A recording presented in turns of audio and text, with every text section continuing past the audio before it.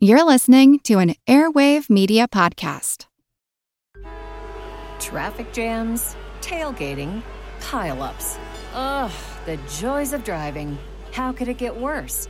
The federal government wants to have a say in what you drive. That's right. The Biden administration's EPA is pushing mandates that would ban 2 out of every 3 vehicles on the road today. Don't let Washington become your backseat driver. Protect the freedom of driving your way.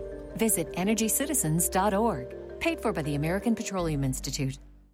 Say goodbye to your credit card rewards. Greedy corporate mega stores, led by Walmart and Target, are pushing for a law in Congress to take away your hard-earned cash back and travel points to line their pockets. The Durbin-Marshall credit card bill would enact harmful credit card routing mandates that would end credit card rewards as we know it. If you love your credit card rewards, tell your lawmakers, hands off my rewards. Tell them to oppose the Durbin-Marshall credit card bill.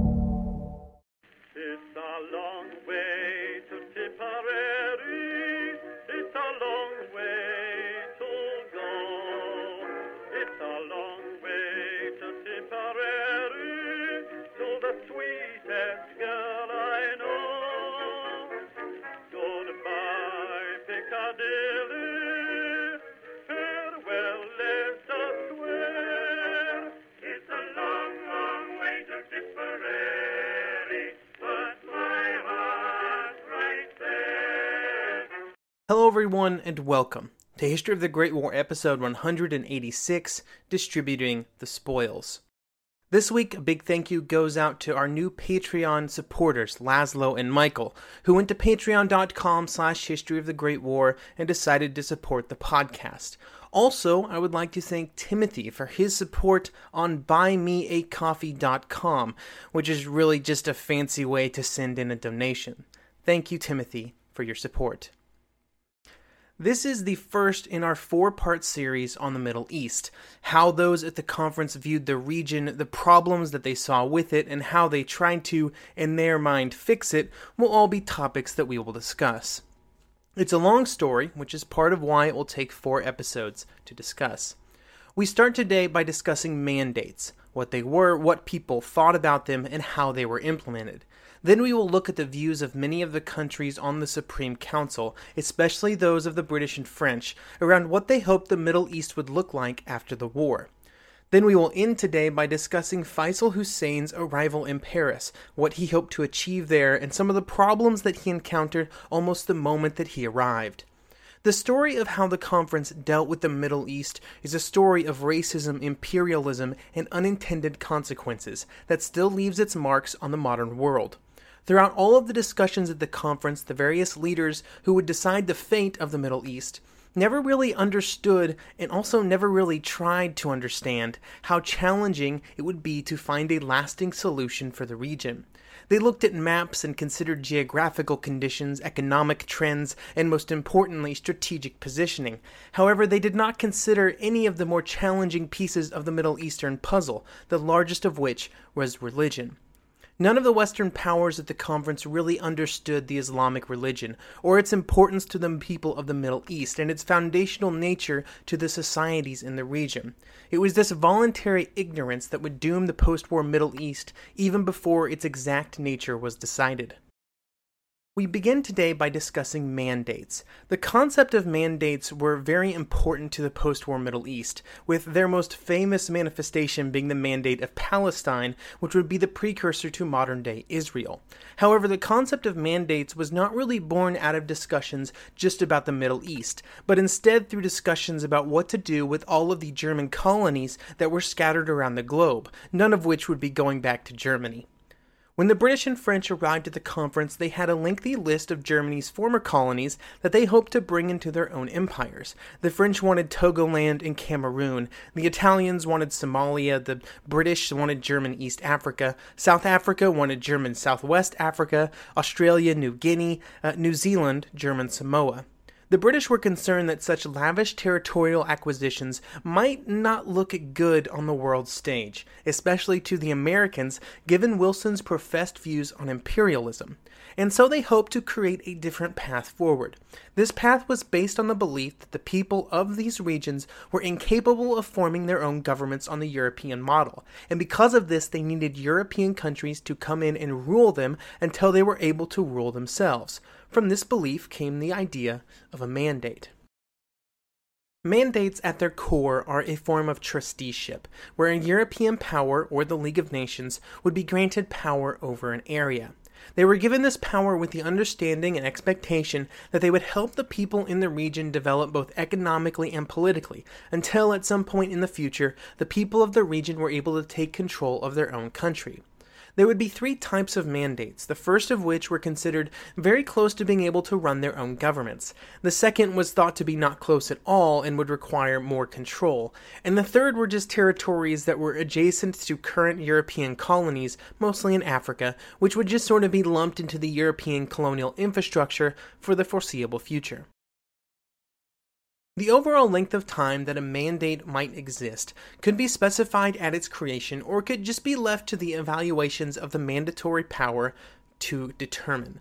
The plan was to apply this concept not just to the Middle East, but also most of Germany's former colonies, which is right around the point in the discussion when the opposition to the British concept of mandates began, with the loudest concerns being voiced from within the British Empire's own house, from the Dominions. South Africa, Australia, and New Zealand all came into the conference believing that their participation in the war would result in territorial acquisitions, most of which I've outlined earlier. However, when the concept of mandates was introduced, they were suddenly very concerned about what it meant for their goals. Howard Borden, one of the leading Canadian representatives at the conference, would describe the meeting in which Lloyd George presented the concept as a, quote, pretty warm scene. The key problem that the Dominions were concerned about was the fact that it seemed like the British were getting in bed with the Americans, with the goal to limit the power of the Dominions.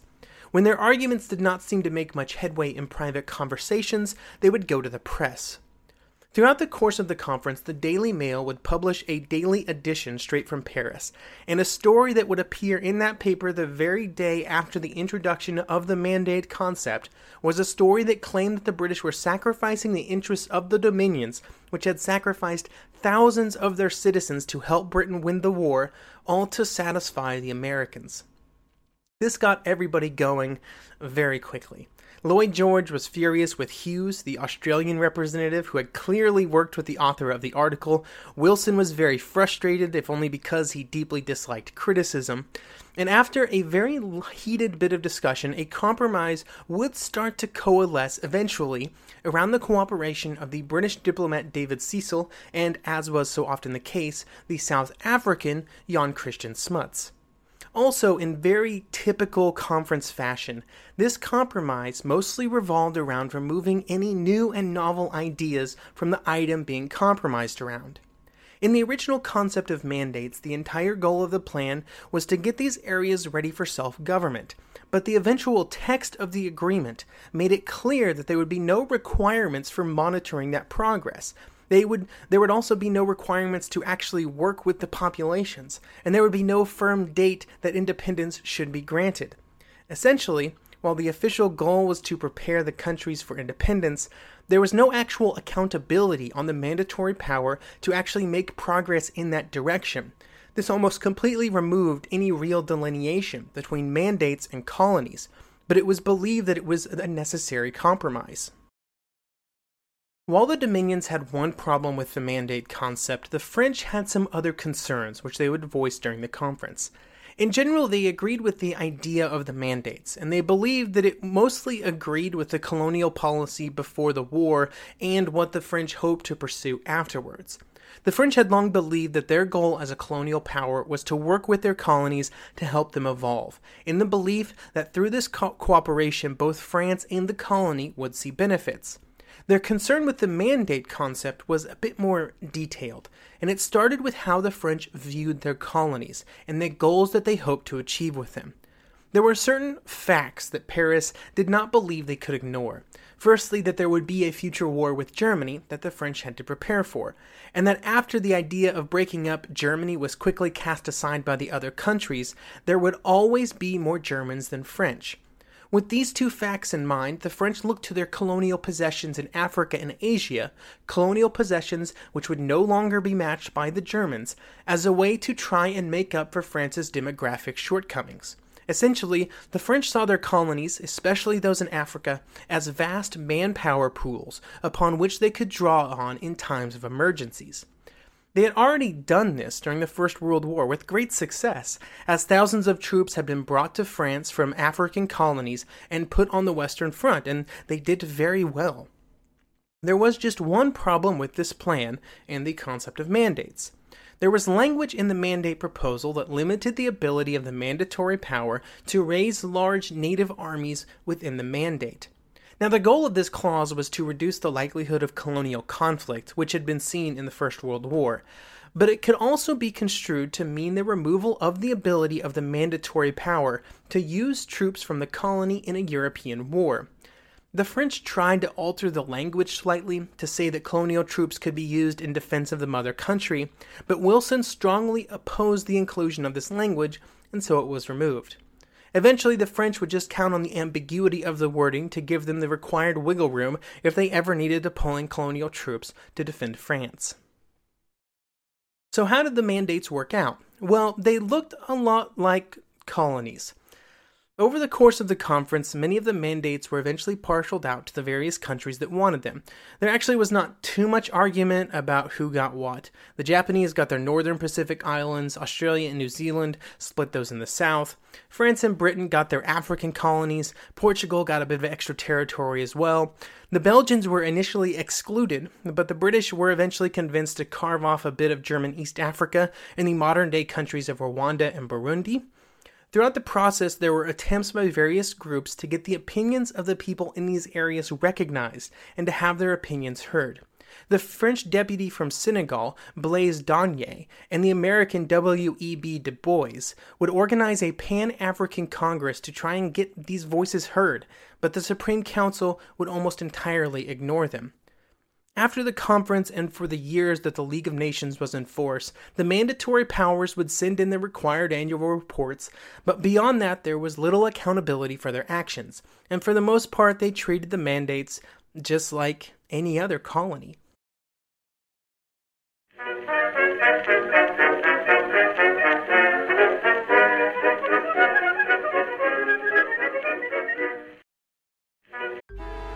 Traffic jams, tailgating, pile-ups.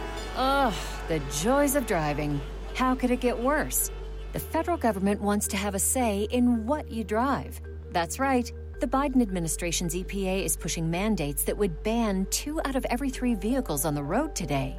Don't let Washington become your backseat driver. Protect the freedom of driving your way. Visit EnergyCitizens.org. Paid for by the American Petroleum Institute. Say goodbye to your credit card rewards. Greedy corporate mega stores, led by Walmart and Target, are pushing for a law in Congress to take away your hard-earned cash back and travel points to line their pockets. The Durbin-Marshall credit card bill would enact harmful credit card routing mandates that would end credit card rewards as we know it. If you love your credit card rewards, tell your lawmakers, hands off my rewards. Tell them to oppose the Durbin-Marshall credit card bill.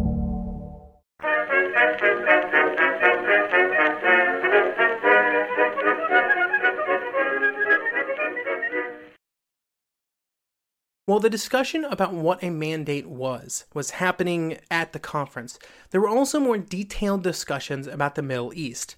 I'm going to start our discussion of the Middle East by discussing the views of the French, British, and Americans in Paris and what they thought the Middle East should look like. For the next few minutes, I'm going to completely ignore the thoughts and desires of the people who were actually in the Middle East, just like the British, French, and Americans would do in Paris. In December 1918, before the conference even started, the French and British got together in London to discuss several topics. One of them was the Middle East. The basis for their discussions was the Sykes-Picot Agreement that the two powers had signed in 1916, which had broken up the Middle East into an area of British influence, which roughly equated to modern-day Saudi Arabia and Iraq, an area of French influence around modern-day Syria, Lebanon, Jordan, and Israel, and an area of international control around Jerusalem. Even though this was the starting point, even though both sides would in principle agree to these divisions, there were always discussions about the details. On the British side, there were strong groups within the government that wanted to curtail the power of the French in the region. Their argument usually involved the fact that the British had contributed far more to the destruction of the Ottoman Empire than the French had. The French had barely been involved, and so the British believed that they needed more spoils. The argument between the British and French, which we will really dive into next episode, are interesting because this would be one of the few topics during the conference where the British and French territorial goals would come into direct conflict. They would often disagree during the negotiations, but nowhere else would they be in such direct opposition to one another. French goals for the region would revolve around the territory of Syria, and not just the territory of modern-day Syria, but instead a greater Syria, which included modern-day Syria, Lebanon, Jordan, Israel, parts of Iraq, and parts of Saudi Arabia. And because of this, the French delegation wanted to stick to the exact delineations created by the Sykes-Picot Agreement. One of the things that worked in their favor was that the French had actually been quite strong in the region before the war. They were seen as the strongest European power in this area due to their business and humanitarian work before the war. Even though they were pushing for the Sykes-Picot Agreement, like in many other areas, Clemenceau was initially willing to work with the British and give in to some of their demands, at least to some extent. In December 1918, at that meeting in London, he even agreed to give the British more control over Palestine and the area that the British wanted to make into a Jewish state. Clemenceau and the French had little interest in the creation of a Jewish state in the Middle East, but he did see that it meant a lot to the British, and so he hoped that by giving in, he could bank up some goodwill. Eventually, Clemenceau would stop being so amicable with the British about the Middle East, because it seemed like no matter how much he gave in, they always wanted more. And this souring of the relationship would play in greatly with the diplomatic conflicts that would happen in later stages of the negotiations. I mentioned that the French were anti-Zionist, but that did not mean that they were pro-Arab. Instead, the French claimed that French leadership, instead of local autonomy, would be good for the Middle East. The French foreign minister would say, quote, "These countries need French assistance more than ever, because if they are left to their own devices without any preparation for self-government, because of their diversity of race and religion, they are liable to disorders, which only the authority of an impartial and respected arbiter can allay." End quote. During the war, and then before the conference began, and even to some extent during the conference, the British and French, for all their disagreements, both saw the Middle East as strictly a matter that the two powers needed to work out. Nobody else needed to get involved.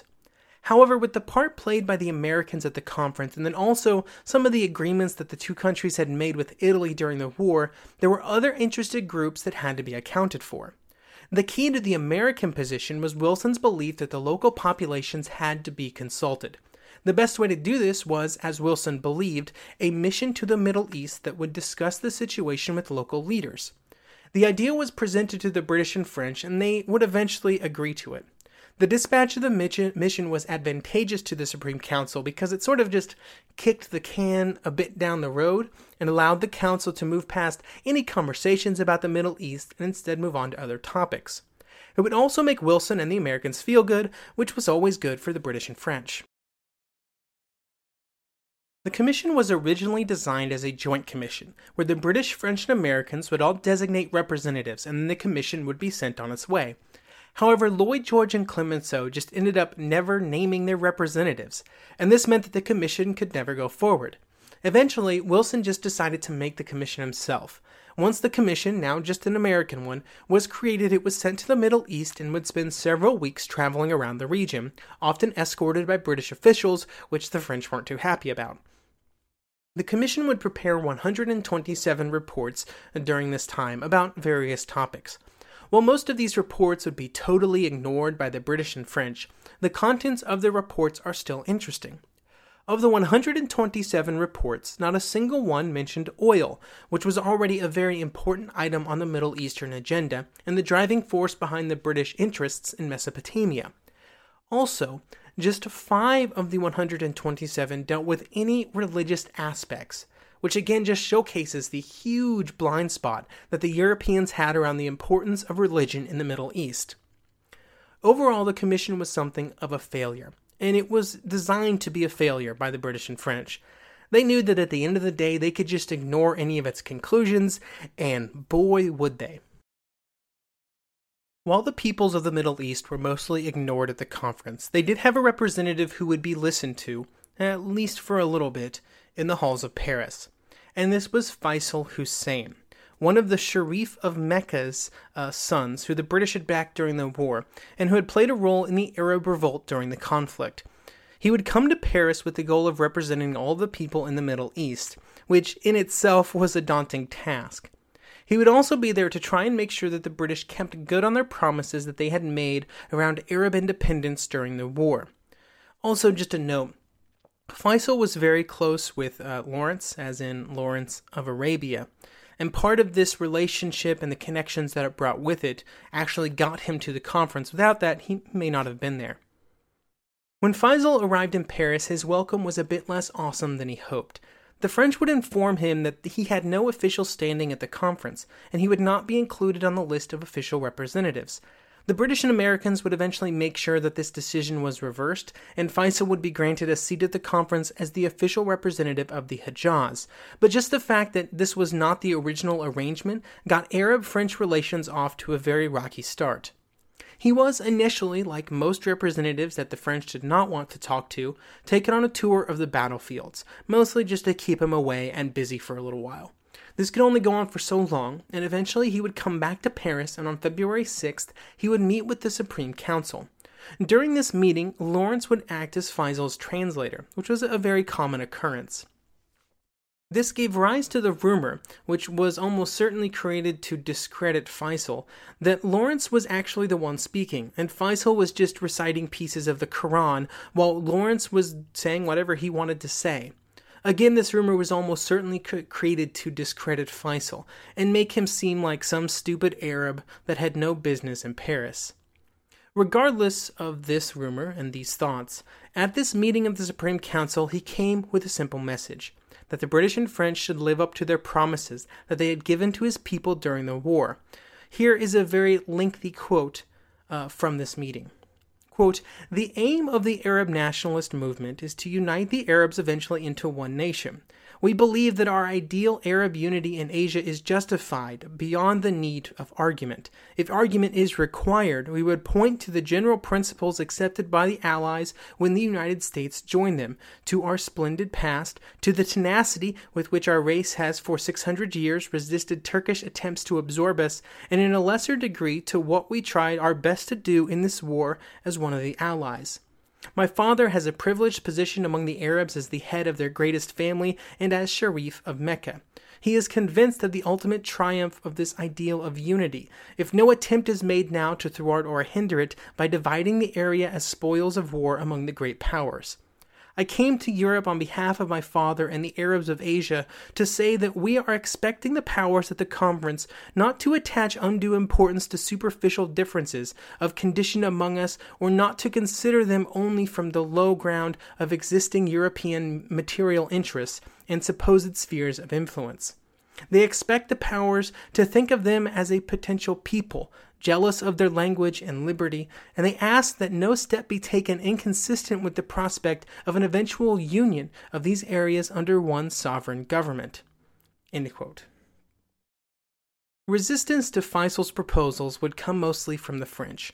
Clemenceau believed that what Faisal was suggesting was absurd, or at the very least, pieces of Clemenceau's government believed that these requests were absurd. I'm not quite sure how strongly Clemenceau believed it. He usually didn't care too much about the Middle East. This antagonism, though, between the French and Faisal would continue for Faisal's entire time in Paris, which would come to an end near the end of April. Right before he left, Faisal would meet with Clemenceau one last time, at which point he would say, quote, "We Arabs would rather die than accept the supremacy of the French, although it be sugar-coated as a mandate subject to the control of the League." End quote. These are quite prophetic words that still reverberate 100 years later.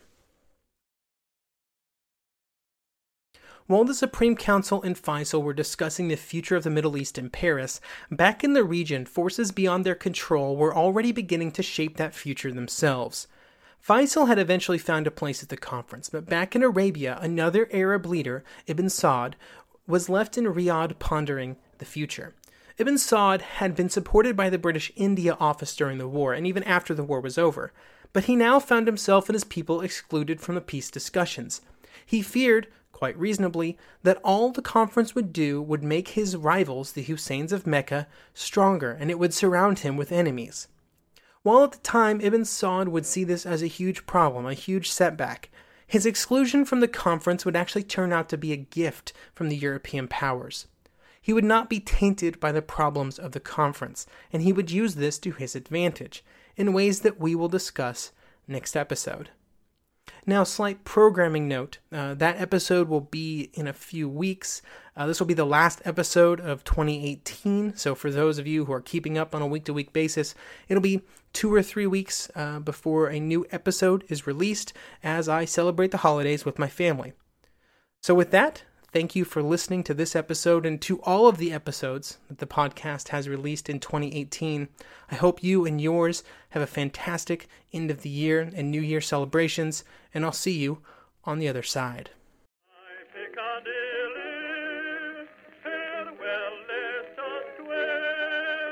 It's a long, long way to Tipperary, but